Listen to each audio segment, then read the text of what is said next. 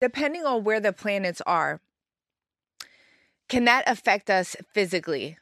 Like the Mercury in retrograde, is that a real thing for you? Do you believe in that? Okay. I am so important that planet knows I exist, and it knows when I was born, and it's going to influence my life. Right. What kind of ego does that take? Today we're talking about all things science, fungi, and extraterrestrials with Neil deGrasse Tyson. Neil, thank you so much for doing this. You are a rock star. I'm so excited. Thank you for your interest. Absolutely. Yeah. I've watched like every interview of yours, and I'm like obsessed. I was on the phone with all my friends, my ex-husband. Everyone has questions for you. Wow.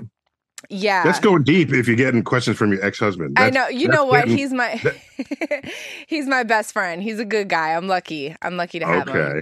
Mm-hmm. Totally. So let's jump right into it, if you don't mind. I know I only have an hour with you. So my first question is, have you always been this smart since you were a kid? Well, I have a different definition of the word smart. Mm-hmm. And people count me among the ranks of smart people. And okay, but maybe I'm not smarter than you. Maybe I just watch less football. Right.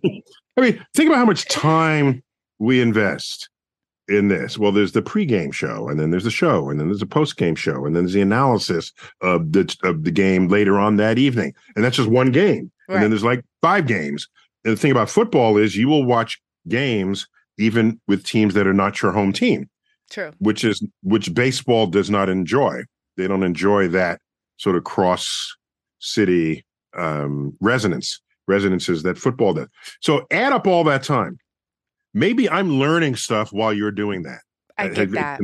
Have you considered that? So I realized this in high school. I went to a geeky high school, and I went to the Bronx High School of Science. I'm born in the Bronx. That high school counts 8 Nobel laureates among its graduates.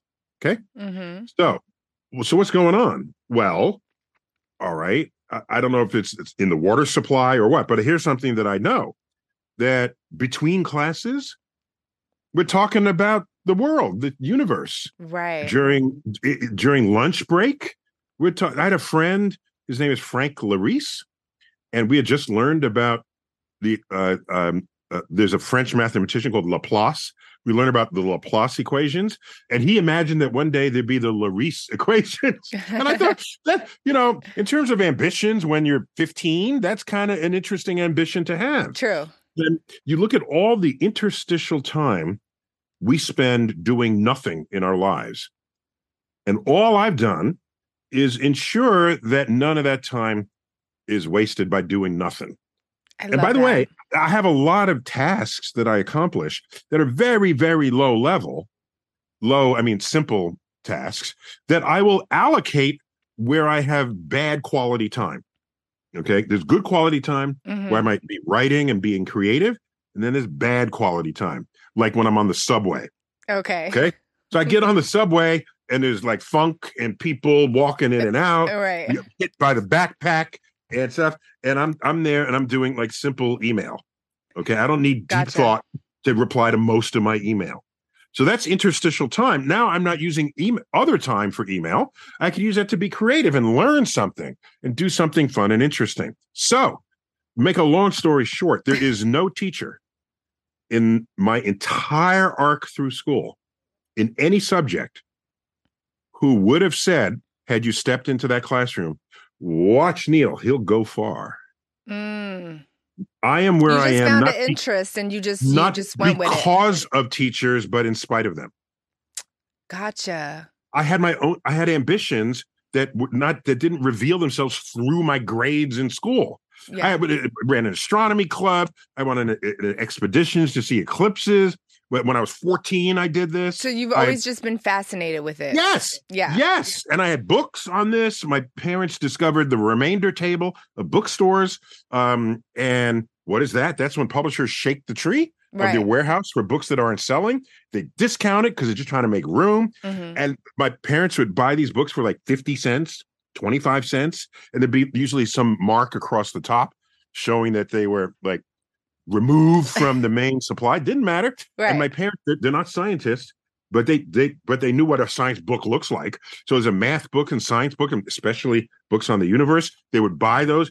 In middle school, I am sure I had the biggest library of any middle school kid there ever was, just because of these books. And I go home and read the books. And You're I go so to school. lucky because people don't even know what they want to do. They're like 25, 30 years old, and they're like, I still don't know what to do with my life. And I used to wonder, like, what's wrong with you? Of course, everyone knows. And then when I got to college, and I realized, no, most people don't know what they want to do. True. And I knew what I wanted to do since I was 9. But I most love that. people don't. And it took years for me to sort of wrap my head around that. And then I realized better to take time and then end up doing what you know you really love than to do things that because your parents expected. Oh, but my parents tried to be a doctor, they couldn't, but they now want me to be a doctor. Well, they are doctors, medical doctors. Now they want me to follow in their footsteps. Right. Okay. I can't tell you how many people have asked me, are your kids following in your footsteps? No. Okay. They're doing their own thing. Exactly. They're scientifically literate for damn sure, but they're doing their own thing. There was no such obligation or expectation. So that's my very long answer to your straight question. That you're very lucky. You're very, very lucky. I wanted to actually be a scientist and study infectious diseases. I was like obsessed with HIV and AIDS. Wow. When I was young, that's a tough thing to put on your business card, you know? Well, no, I was. Well, who are you? Yeah, I'm specialist in infectious diseases. I know. It was just, I was obsessed. I was obsessed. I wanted to be like Dr. Fauci. I wanted to know everything about that. But life, took a different turn, and I'm grateful. But it doesn't mean. Sure, but it doesn't mean you still don't have some curiosity for it. Absolutely, all the time. Yes. Yeah. So even if your main love gets hard or gets weird or there's a curveball or an off ramp, mm-hmm. It doesn't mean that can't still be part of your life's curiosity. And so that now that you know infectious diseases, you probably more deeply understand vaccines and what role they played in the history of our civilization. So you can be a force of good out there, spreading accurate information because you have that background. Absolutely. So I will never discount things I learned, no matter how remote they might have seemed to whatever was my first love of a topic, because it can come up at another time and another place. And you could end up making a connection that no one knew to make before. Because what is genius, really, if not seeing what everyone else sees, mm-hmm. but thinking what no one else has thought? Yes. And that thinking is making connections. And you can't make a connection if there's not a thing there to connect to in your thoughts. So that's how I view the world. So I don't think of myself as smart. I think of myself as motivated and with an energy to learn and a curiosity that never went away after childhood. Because we all were curious children. Everyone, that's what it is to be a child. Yeah. Right? Turn over rocks, what's behind a tree, what's under the leaf, and you're always asking questions, and this is what kids do. Yeah. And so I've told people that if that kid curiosity never goes away and you become a grown-up kid, that's a scientist. Right. Exactly. No, I agree. Does your wife ask you questions all the time, or does she pretty much have all the answers now? Well, my wife? Yeah. She has a PhD in mathematical physics. So she knows what you know. She doesn't have to ask questions. Very much so. Very much so. And we met in graduate school. So and people say, well, damn, your kids must be messed up. No, she's very down to earth and very practical and very clear-sighted. So that's awesome. And no, we're not trying to turn out weird kids. No, right. I did do some experiments with them, but nothing like laboratory, with smoke coming out of the test. No, just we'd walk to school, and I'd toss little math puzzles to my kids when I'd walk them to school, just to keep that part of their brain exercised. Yeah, for sure. I try to do the same actually. I have 2 boys. How old are they? 4 and 10. Oh my gosh. Yeah. Oh, you're still at it. Oh my gosh. I know. So we do like we will, if we're in the car, we'll do like geography questions. We'll do like math questions. We try to keep them busy and consistently learning. So I'm with you on that. Now, at the time, I didn't have to fight with their attention to a smartphone. They were just sitting in the car, True. But I have times where I'm like, okay, we're eating, put the iPads down. We're going to have family time. We're going to learn this. We're going to play a game. Right. We try. But so I saw that you did an interview and you were talking about chimpanzees versus maybe an other species of humanoid type people. Aliens. Yeah. So we share 99% of DNA with chimpanzees. At least, yeah. It's very high 90s, yes. So, but we can't understand them. Maybe in some cases they can understand us if we do like hand movements or they're being taught something. What does that 1% mean? Because the 1% that we don't share with them, it seems so far, like we're completely different from that 1%. What does that 1% actually mean? Keep telling yourself that.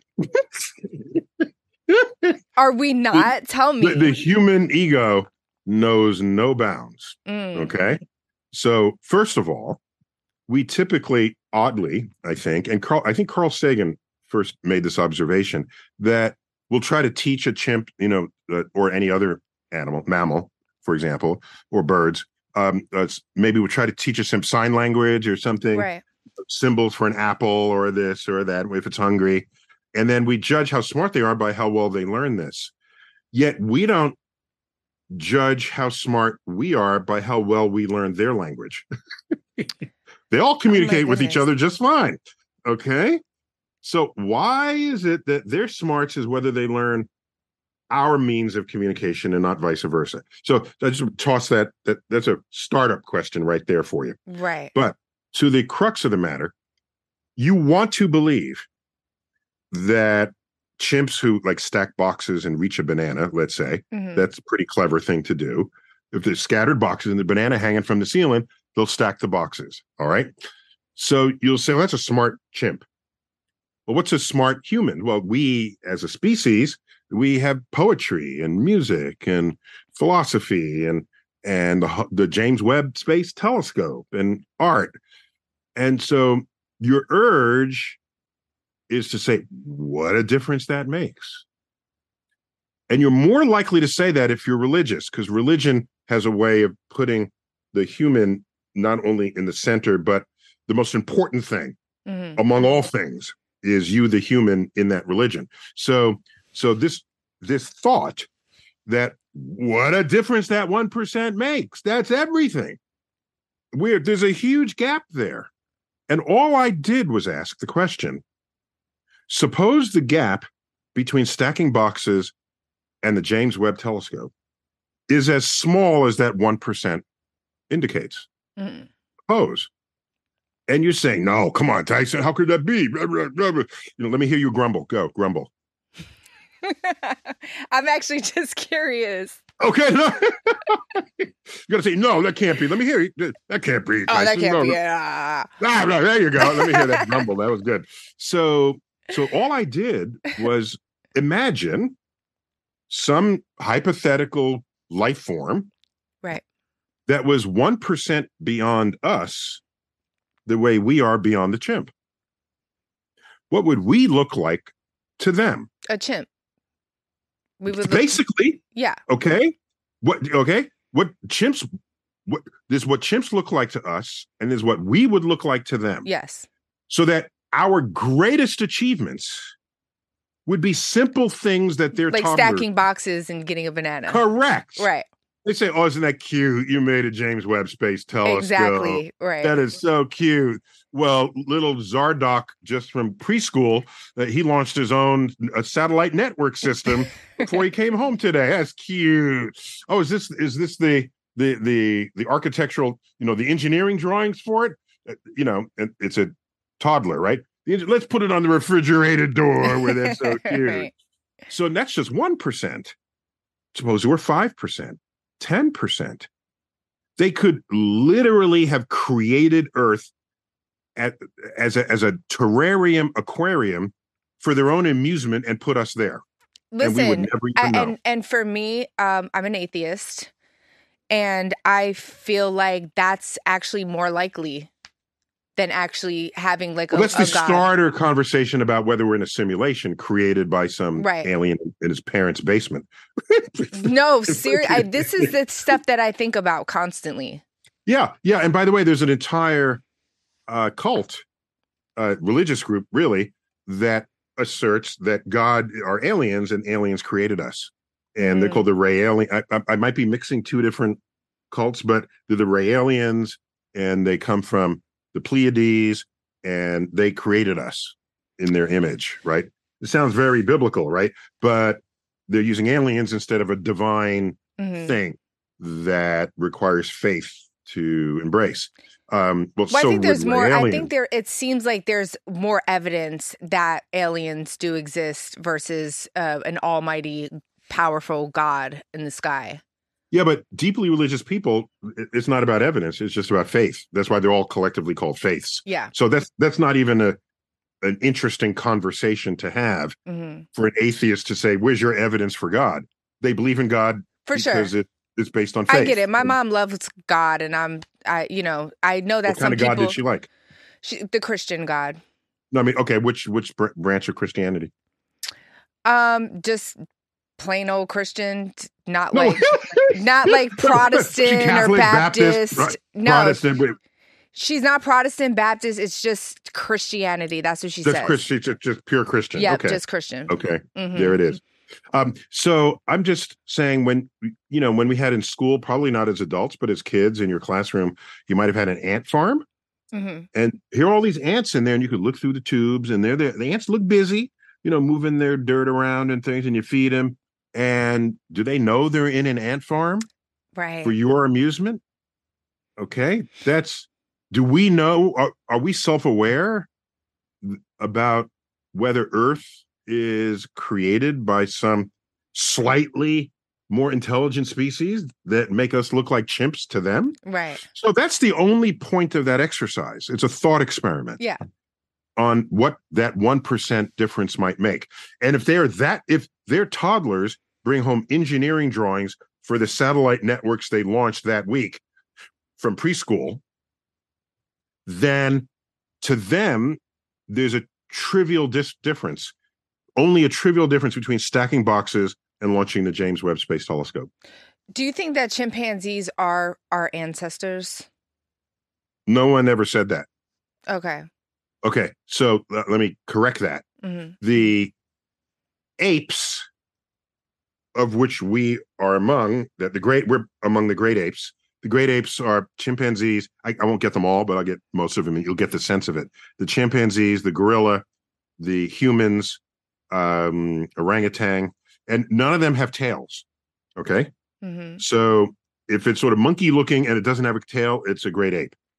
And this is what made Curious George a little awkward, because they kept calling him a monkey, but he's a chimpanzee. And monkeys all have tails. Okay? Gotcha. So here's the way to say this. The common ancestor between chimpanzees and humans split later than its common ancestor split with the other apes. Okay? Okay. That's why we can say we are more closely related to chimps than to other apes. We had a common ancestor, and it split more recently than the rest. All the apes have a common ancestor with all the monkeys. That's an earlier split in the tree of life. And then that would have split from other mammals, the ancestors of other mammals. Okay, you keep going back, and you eventually reach a fish, which is the ancestor of all vertebrates, of which we are among them. So now here's an interesting fact, slight off-ramp to what you said, but it's still there. The common ancestor between humans and mushrooms, which is longer ago, of course, that common ancestor split later than its common ancestor split with green plants, which means we and mushrooms are more genetically alike than either we or mushrooms are to green plants. Wow. That was actually one of my ex-husband's questions. He wanted to know, because he does shrooms a lot. Oh, he does. Well, look at how relationship. He wanted to know if mushrooms came from outer space. That was one of his questions. Oh, yeah. He's like, please ask Neil that. Okay, not likely, because there is some DNA in common with us. If it came completely out of space, you wouldn't find any common root stock of the DNA. Okay, all life we've ever measured, its DNA, there's some commonality, and just less and less common the farther back in time you go. But if you have any DNA in common, there's no reason for us to think it came from another planet. Don't we have DNA in common with bananas as well? Yes. So where is that? Where's that come from? Okay, you're looking for 2 arms and a legs in the bananas? In fact, wasn't there was a cartoon, a British kids show with bananas, B1 and B2, banana. I forgot what they were called. They were just bananas. Okay. It was weird. It was weird. Don't think I didn't think it was weird. But anyhow, so I forgot. Is it 20% identical DNA? Some in the tens, low tens of percentages of identical DNA with a banana. And my point is that there's a lot more that's similar about life than what's different about life. When you look at things like metabolism and how does it convert sugars into energy when it needs the energy, and there are other basic biochemistry questions you can ask about life that you will find permeates all life. Now, what I wanted to say about mushrooms is mushrooms includes all of fungus. It is its own branch, its own kingdom in the tree of life. There's the animal kingdom, plant kingdom, mushroom kingdom, fungal kingdom. Right. Fungal kingdom includes yeast, for example. So look at how comfortable fungus is coexisting with our bodies. Okay? Athlete's foot, that's fungus. Ringworm, that's fungus. Right.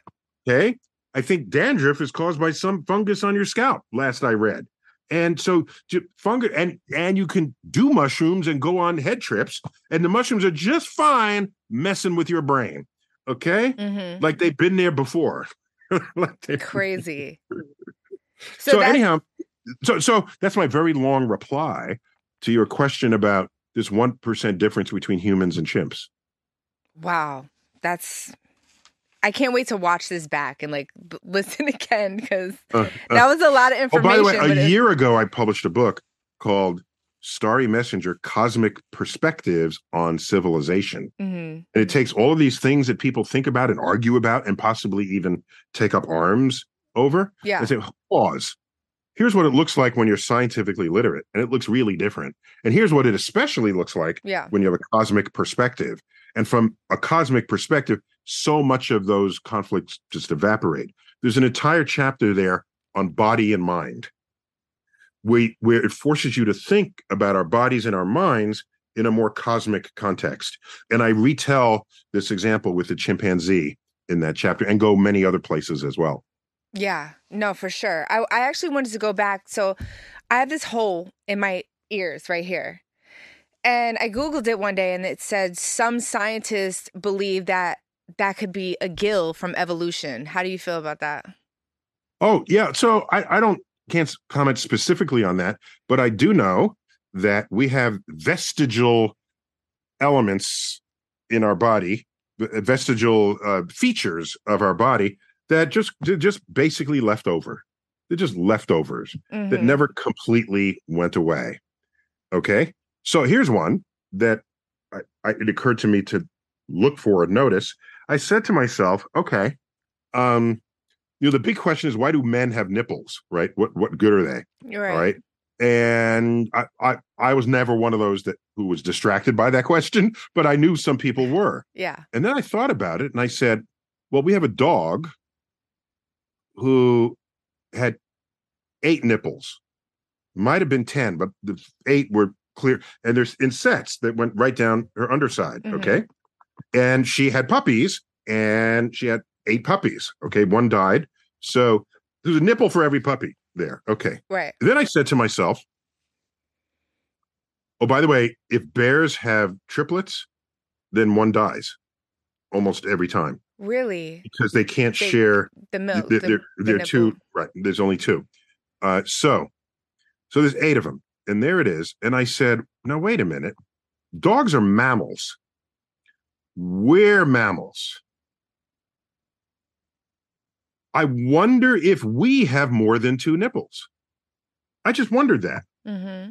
How could a dog have 8 and we only have 2 when we have common genetic DNA origin in the mammal branch of vertebrates? Okay, I just had this thought.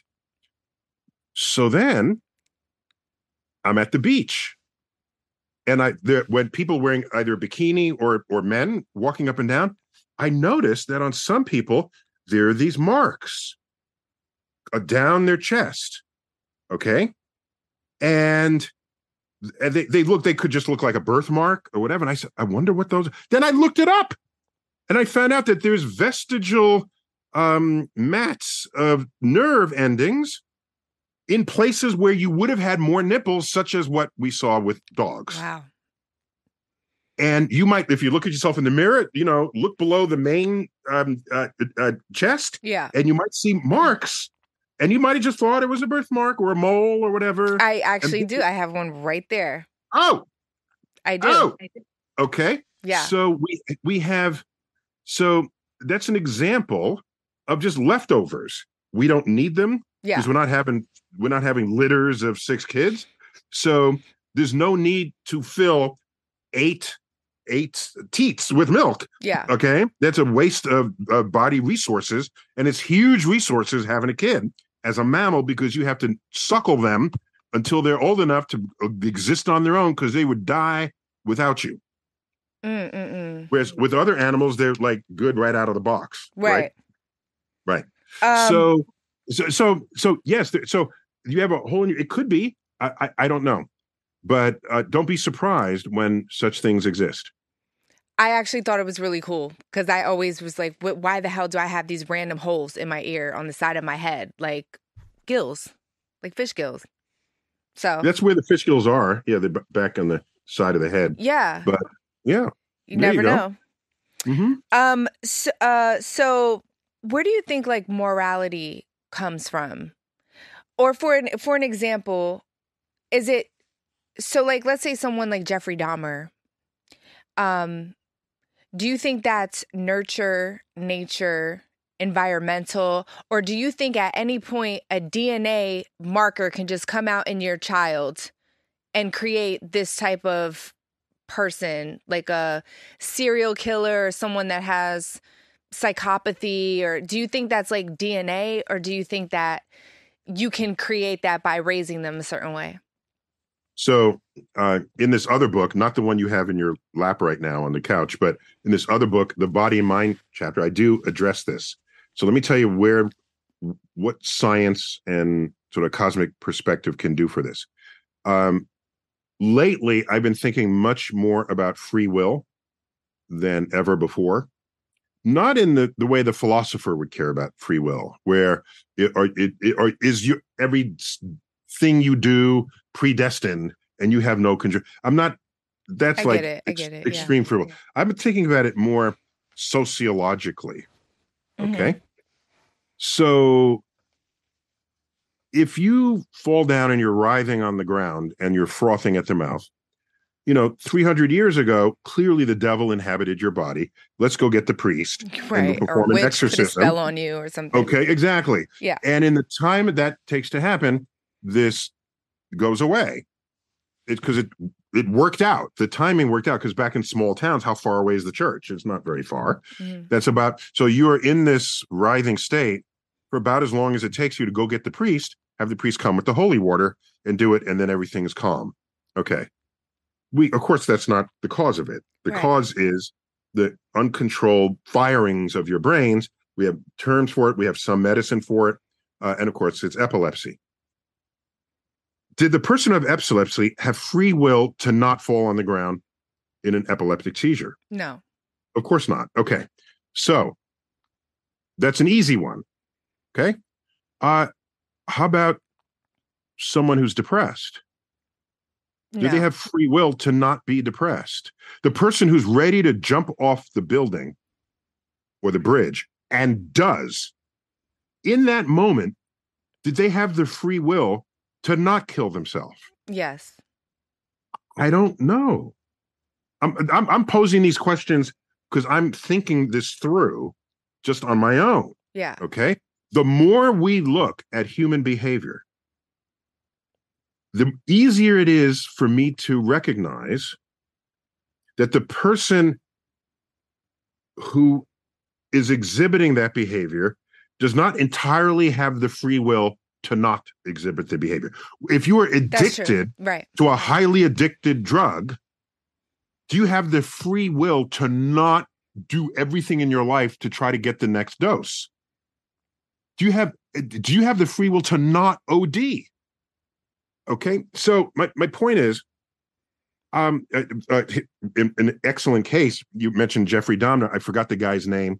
There's a movie about him, a shooter in Texas at the University of Texas. They made a movie out of it called The Tower. Okay. Right? He got a high-powered rifle, went up to the tower, and just started killing people at long range. Okay? Mm-hmm. I forgot how many he killed, somewhere between 10 and 20. They found a note on him that said, I want to kill people, and I don't know why. Right. That's what I'm saying. That's fascinating to me. When I die, please go into my brain and find out what's wrong. Wow. They went into his brain and they found a tumor. As I remembered the story being told, they found something in his brain. Did he have the free will to not do this? Okay. So what this does is, if we recognize as a society that there's certain things people do, I got another one. When I was, early in my career, I had colleagues who were not very socialized. They said, well, just come to a party, loosen up. It didn't seem to work. I didn't know at the time that they were on the autism spectrum. Mm-hmm. I would say 1 out of 6 of my colleagues are on the spectrum. Right. About 1 in 6. You can't beat them over the head. So be sociable. Yeah. No, they can't. They can't. There's something in their head. They can't. Do they have the free will to be the life of the party? No. So the more I added this up, the more I asked myself, how much free will do we have at all? And I don't care whether it's genetic or environmental. It doesn't matter. As it manifests, it's as it manifests. Because both of those will combine in whatever amount relative to each other to influence our behaviors. And what is the numbers? It's 70%, 80% of people in prison come from below the poverty line in society. Well, did they have the free will to not land in prison? If they're born in poverty and poverty statistically correlates with that? Right. So I'm becoming a free will modernist, if you will. And recognizing, because if we come to terms with that as society, then there are no prisons. Whatever people were doing, you would look at the whole system of punishment differently. I agree. It would change our codes of empathy. You asked me where morality comes from. Which led into this. Yeah. It would change how you view transgressive behavior. You view it more with sympathy and empathy rather than with ire and disgust. Right. Well, so it has huge consequences. Even the Jeffrey Dahmer story, for an example, he wasn't diagnosed as a psychopath because they said that he actually had some empathy for his victims when he would kind of put them to sleep or in a zombie-like state, because he didn't necessarily want to hurt them, but he had he didn't want them to feel pain. He didn't want them to feel pain. Yeah, he didn't want them to feel pain. But for some reason, he had to see what their insides looked like. He wanted to taste them and eat them. And that's something that, he just couldn't help. What do you do in that situation? Right. So what I would say is the state of psychology and psychiatry is not mature enough to solve that problem, Right. only to diagnose it. Okay. Yeah, there's some medicines, but they're still really in its infancy compared with physics. Totally. Physics has been around for 5 centuries right. in a mature state. Astronomy has been around for 1,000 years. It's been argued as the second oldest profession. Okay. People have been looking up forever. Right. So the, sometimes where I do psychology, feel like, not to cut you off, I'm so sorry, but sometimes I do feel like we still live in a very barbaric society. Like, well, with how we treat our people who are mentally ill, yeah, who are mentally who are truants, or who are otherwise exhibit regressive behavior in society. All I'm saying, yeah, if you want to see what the state of your society is, look at its prisons, look at its mental hospitals, look at its, there's certain litmus tests of how enlightened is your culture for this. right. So I guess what I'm saying is, I imagine a day where neuroscience, which is the follow-on, from my view, from psychology and psychiatry, neuroscience gets in your head and says, here's what that is. Here's that regressive behavior. We can fix that. We can adjust that. Yeah. The day that happens, there are no mental hospitals. Right. I mean, I've always said, obviously I don't know when I'm going to die, but either way, I want to give my body to science. They can just figure out anything, study my brain, study whatever, just to kind of help people in the future. Like, what am I going to do with a body? Like, I don't need it at that point. It's very practical of you. Correct. Yeah. Right. Yeah. So I have, my hope for the future is that neuroscience can address all of these issues. Yeah, for sure. Including, well, they did that with John Wayne Gacy. But obviously that was like maybe late 80s, early 90s.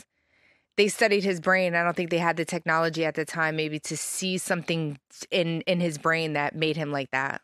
Yeah. So neuroscience is in itself in its infancy. Yeah. Right. So, but I'm looking 30 years out, maybe, that we'll have such progress that we'll have some understanding of it. And we have to be very careful, though, because, again, back to your morality question, if you go back to before 1987, the American Psychiatric Association, they only in 1987 did they remove homosexuality as a mental disorder in their encyclopedia. Crazy. In their listing of you said 1987? That's how late it was. Wow. Which tells you that if you were, quote, diagnosed as homosexual in the 1950s or 60s, and you went to get professional medical advice, and we had access to your brain, they say, we can fix that. Let's go nip, tuck, snip, cut in this brain, and now they will be heterosexual, and all will be fine. That is an invoking a moral code on behavior based on standards that they judge to be normal. Right. And, what is normal? That's a whole other question. And, we have, is normal what the average is? Well, I think most mammals are bisexual in some way. I mean, right? Yeah, I don't care about other mammals. Right. You can find other animals to make any case you want. Right. Okay. You can find eagles that mate forever and try to use, but we're not eagles. We're freaking humans. Yeah. So leave the other animals out of this equation. Okay. Right. We behave the way we behave. Do not try to justify it or not justify it by, or de-justify it by citing the conduct of other species of animals in this world. Yeah. Okay. Because people end up cherry picking it in order to then make their own cultural political case. Gotcha. We ought to be able to make this case on our own in a free society. Okay. In a free society, we know that people express themselves on a gender spectrum. We've known this from childhood. What were the tomboys? These are girls. Nobody made them do this. They had short hair. They wrestled the boys in the mud, and they wore boy clothes. tomboys.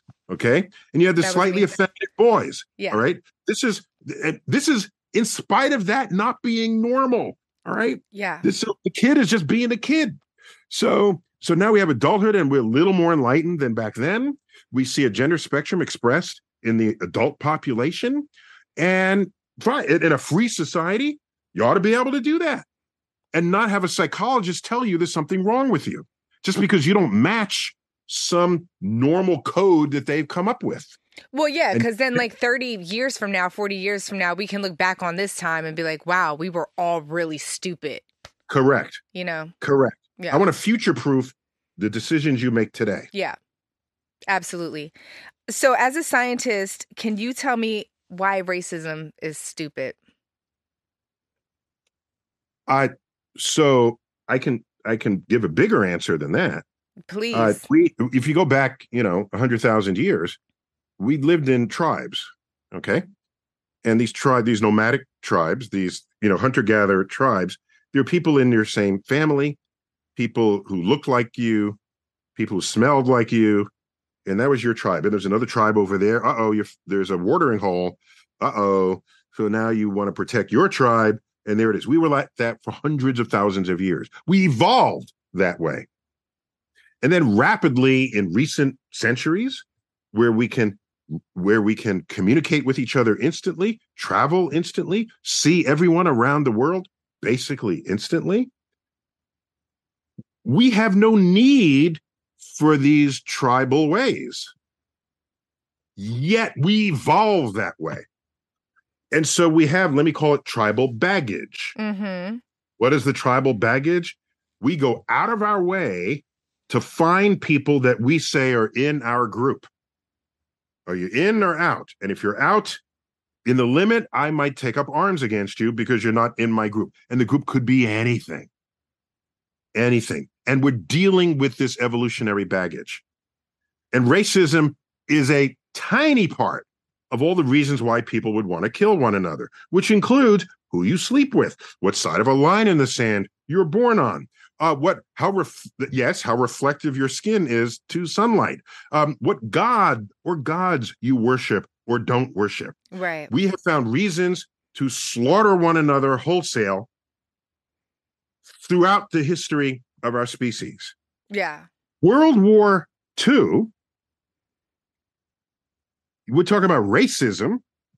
Was that a war about racism? Okay, really?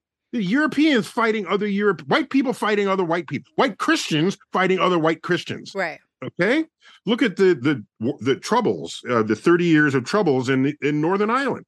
We have Irish Catholics in combat with Irish Protestants. So crazy. If you're going to find that as a reason, yes, there's political threading in that, of course, with England and the like. But it's also like, let people believe what they want. Who cares? I never go to a Christian and say, you're stupid for believing in God. I don't do that. I let people just be who they are. As long as you're good to me, I don't care. Well, the whole world is not composed of people like you. I mean, I get it, but it's just so frustrating. Did anyone tell you that? Can we let you on to a secret here? I know, I get it. I get it. But I mean, come on. It's just really just so simple. So racism, I don't isolate that as a unique expression of people's conduct. By the way, we've gotten much better over the decades. It's hard to see it and feel it. Sorry. It's easy to see it.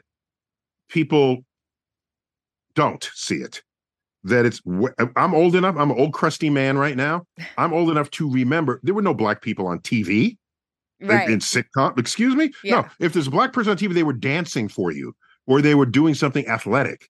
All right. And even then, you wouldn't field an entire basketball team of 5 black players. Oh, no, because you worry that the white people might not come see the black players. Then you find out, well, they're playing basketball really well. And then the more people come see them than ever before. And you realize they really came to see basketball players. Yeah. Regardless of their color. Yes. This had to be learned over the years. And I watched that and I've seen it. And I remember the first time we saw a black person in a TV commercial. My brother came running into the living room. Mommy, Daddy, Neil, there's a black person on a TV commercial. And we all crowded around the TV, the one TV in the household, and we saw the black person in a TV commercial. That was probably 1968, somewhere around there, 67. And now, in the world of entertainment, actors, performers, they're everywhere. Yeah, for sure. Okay, so I'm not going to come around and say, oh, racism is worse than it's ever been before. That is an objectively false statement. I agree Doesn't with mean that. we shouldn't care about it when it manifests. But maybe what we should do is, in addition to complaining, because we want to always make the situation better, in addition, let's look at the forces in play that got it to as good as it is today relative to the past. Because if you only look at what's bad, you're not seeing at what was good. Yeah. Oh, here's what happened. There was some legislation that was passed. Oh, there was this. There was an integration of a school. There was this conference that was held, and there was this book that was a bestseller. There's a movie that had a plot line that happened over here. So maybe we should do some more of that going forward. And it's not just race relations. Any disenfranchised group today, trans women, trans men are facing the ridicule that simply being gay faced decades ago. True. Yes. Notice there are no headlines saying, if an actor or a gay person can't come in the bathroom. Right. Exactly. Yeah. Right. That's not when that said no one ever really. Yeah. Okay. So, because you wouldn't know, right? They're just exactly. Right? Yeah, exactly. Right. And I'll tell you, I just turned 40. And 40 years, I've never seen a trans woman in a woman's bathroom. And even if they were in there, I didn't pay it any mind because I'm like, we're here to use the bathroom. We use the bathroom and we leave. Okay. So, I mean, it's incumbent upon me to highlight for you a possible bias in your statement. Are you ready? Yes. Okay. Let's start with an easy example of a bias. Okay, right? Tell me. Here's one. There people can say, I can always tell if a man is wearing a toupee. Okay? There are people who say that. All right? That may be true, but it's unlikely to be true. Yeah. Because if the toupee is convincing enough, you don't know that they're wearing a toupee. No, that's what I was saying. I was saying even if there were trans women in the bathroom, I would never. There's some that I would never even know. It wasn't even a thing. That's my point. You didn't say that. I did say that. Wouldn't say anything. Okay, but yes, there's some you wouldn't even know. No, that's what I said. I'm like, I wouldn't even know. I missed that. Okay, sorry. And yeah, sorry. That's okay. And then like they just used the bathroom. I wouldn't even know, and it wouldn't even matter, and it wasn't Correct. a thing. Yeah. Right. And trans men, with under hormones, they'll grow beards and mustaches. Totally. You have no idea how many trans men you've sat next to on a toilet. Okay. I dated a trans man for like 3 years. Okay. Yeah. So I'm not. I don't. I don't. Right. Really so care the trans issue is what everybody's talking about, and it's no longer interesting for someone to come out as gay. Mm-hmm. Ever notice that? Right. It's just not interesting anymore. Yeah. Oh, there's this politician. He's gay. Yeah. Okay. Yeah. No one cares anymore. It doesn't matter anymore. There was a day when that was the biggest news that would come out in the headlines. Right. Okay. This is progress. That's the only point of this that I'm trying to get here is that's progress. Totally. And so yeah, there's still more to do. Absolutely.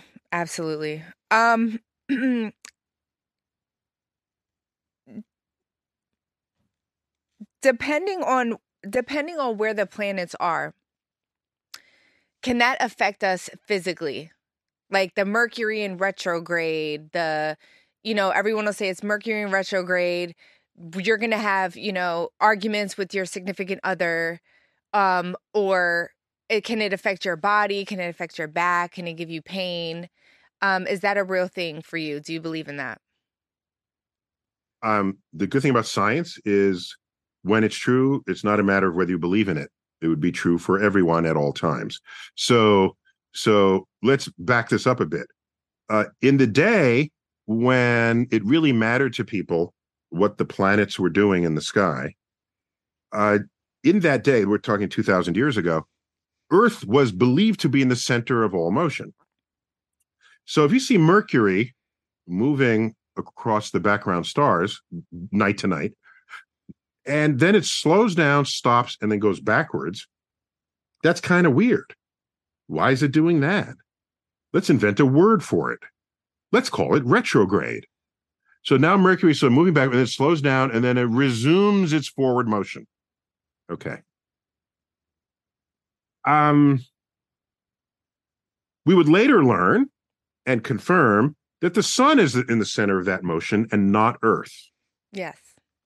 So what we see is Mercury going around the sun right in front of our eyes. And so sometimes Mercury goes from left to right across our view. And then when it's the other side of the sun, it goes right to left. But Mercury is always going forward in its orbit. If you went to a car race and you're watching the car go around the track, and it comes from left to right in front of you, and then it goes right to left on the other side of the track, right. You don't invent a word for that. You don't say, oh, that car is now in retrograde. No, because the car is always moving forward. So you're saying there's no truth to that. This is just made up astrology. Complete bullshit. Yeah, right. Okay? It is left over from a time when people's egos were so large that they actually believed that a planet in the sky gave a rat's ass about anything in your life. I just want to say that question was from Wiz Khalifa. That was not from me. Okay. I am so important that planet knows I exist, and it knows when I was born, and it's going to influence my life. Right. What kind of ego does that take? Yeah. Okay. That is not a cosmic perspective on the world. That is a pre-scientific belief system that, and by the way, its roots are understandable. The crops would bloom when the constellations were in a particular part of the sky because it was an annual thing that repeated. Yeah. And it looked like you're in the center. The sun rises and sets, and you're in the middle of it. Yeah. And all the sky rises and sets. Of course you're in the center.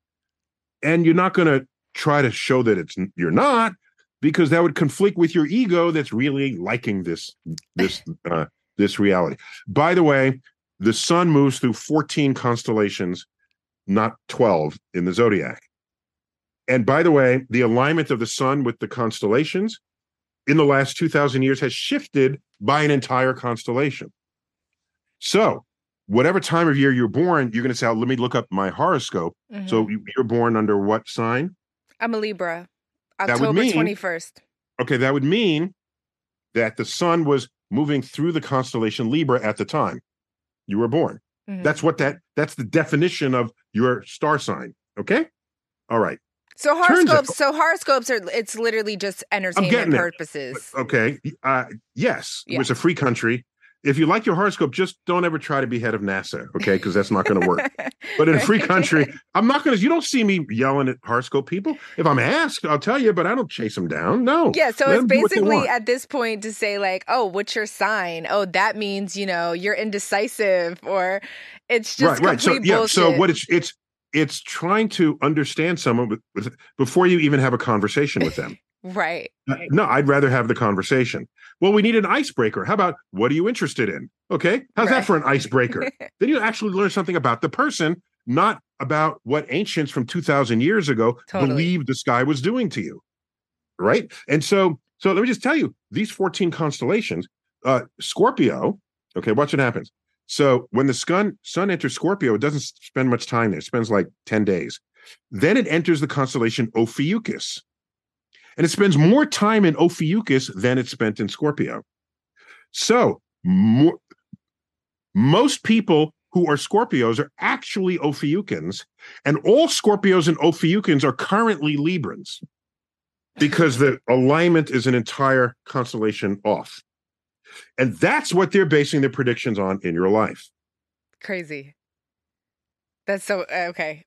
I'm with you. Okay. And one more just to put this to bed. Uh-huh. People say, well, the moon affects the tides, and the tides are made of water, and we're made of water. So why can't the moon affect you? You might have heard that one. Yeah, I have. Okay?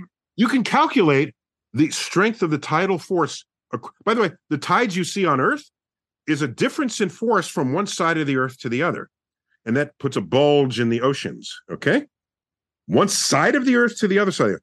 Well, how about the tidal force across your head? The strength of the moon's gravity from one side of your head compared to the other. You can calculate that.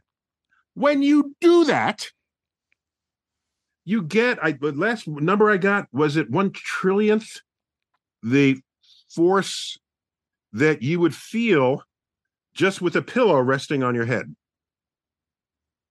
Yet no one writes stories, werewolf stories about what brand of pillow did you use? Okay. Right. How much did the pillow weigh?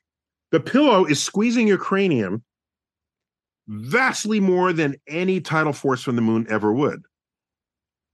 So you can calculate. This is why we have science, to establish what is objectively true. Right. So we don't have to just follow what feels good or follow the charismatic person who is scientifically clueless, telling you things that they want you to believe because they might benefit from it financially, or because they know you want it to be true and you're not going to second guess it because it feeds your needs. Right. Exactly. I get it. Thank you for that. Because a lot of people are going to be like, they're going to be probably happy to hear that. Or maybe not. Or maybe not. No, that's okay, so true. Yeah. That's so true. Yeah. I have one more question because I know that we have to go. Yeah, I got a thing. Okay, go ahead. So, and this could be just a quick answer. Do you think in the future that doctors can freeze people and maybe bring them back 100 years later with technology and maybe cure them of something that they initially had? No, with technology, there's something better than that. They'll just make you live longer.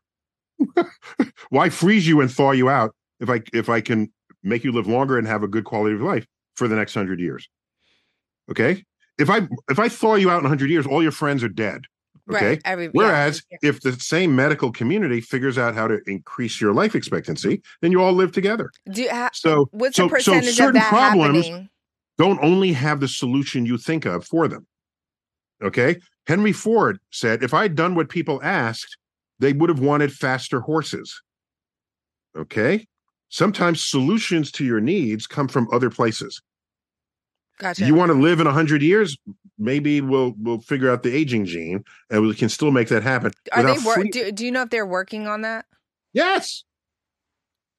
It's amazing. Probably will progress faster than freezing you and thawing you out. Right.